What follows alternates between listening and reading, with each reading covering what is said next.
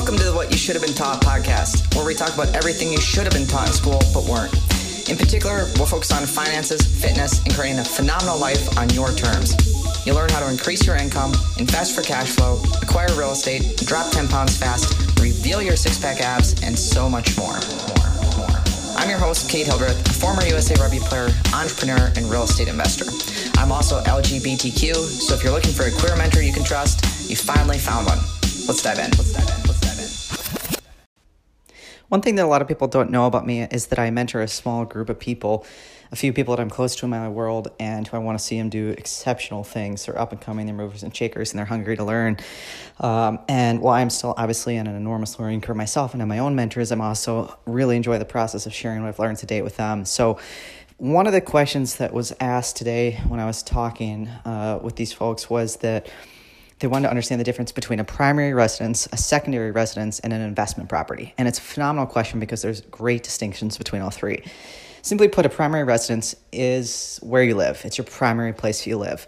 So it's there are some definitions around it, but if you live somewhere most of the time, that's your primary residence. A secondary residence is basically another primary residence. It's just that, we're counting upward here, so primary, secondary. So it's somewhere that you also live some of the time, and it's often a beach house or a cabin, or if you live rurally, it's a place in the city or vice versa.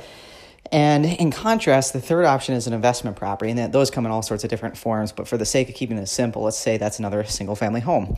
But in this case, an investment property is a place you use for renting it out, to use it for income production purposes. And it gets a little confusing because secondary residences can sometimes be rented out part of the time, either as a long-term rental, where you put a tenant in for a year, 2 years, etc., or as a short-term rental, which might be through Airbnb or VRBO. And that gets more complex from like a lending perspective, a tax code perspective, etc. But what I want you to understand is, why would you make a decision to make a property a primary versus secondary versus an investment? Well, if you want to live somewhere, obviously you make it your primary. If you want to live somewhere part of the time, you make it your secondary. And the main benefit of that is that with primary and secondary mortgages, you get better preferred rates, usually about a point, meaning 1 full percentage point less than you'd be paying for a mortgage interest rate on an investment property. So mortgage interest rates right now are really low. It's possible to get like a 3% interest rate loan on a primary or secondary residence, but you might have to pay 4% if it's an investment property. Another thing is that you can write off the mortgage interest on primary and secondary properties. When it comes to investment properties, it's largely used to offset rental income, but there are some, tax implications around whether or not you can use the mortgage interest deduction depending on how you classify your residence. And like I said, the loan characteristics differ. Of course, insurance also differs. You got to declare this to your homeowner's insurance policy. But the main thing is, if you can buy something as a primary or secondary residence, you're going to get preferred lending rates. It's huge over the course of a 30-year loan. And of course, when you have something as an investment property, you can write off all of the operational costs, repairs, maintenance, landscaping, pest control, property management, etc. So there's greater pool of deductions available if you treat something like a rental property.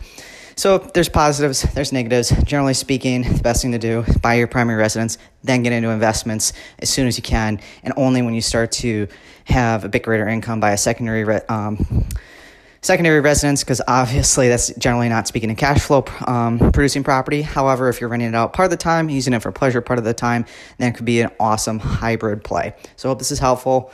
Remember, primary residence is where you live, secondary is where you live part of the time, investment property is where you rent it out. I hope you enjoyed this podcast. If you did, let's connect on social media so I can share in your world too. You can find me everywhere using @KateHildreth or online at the website katehildreth.com. And of course, don't forget to subscribe and review this podcast.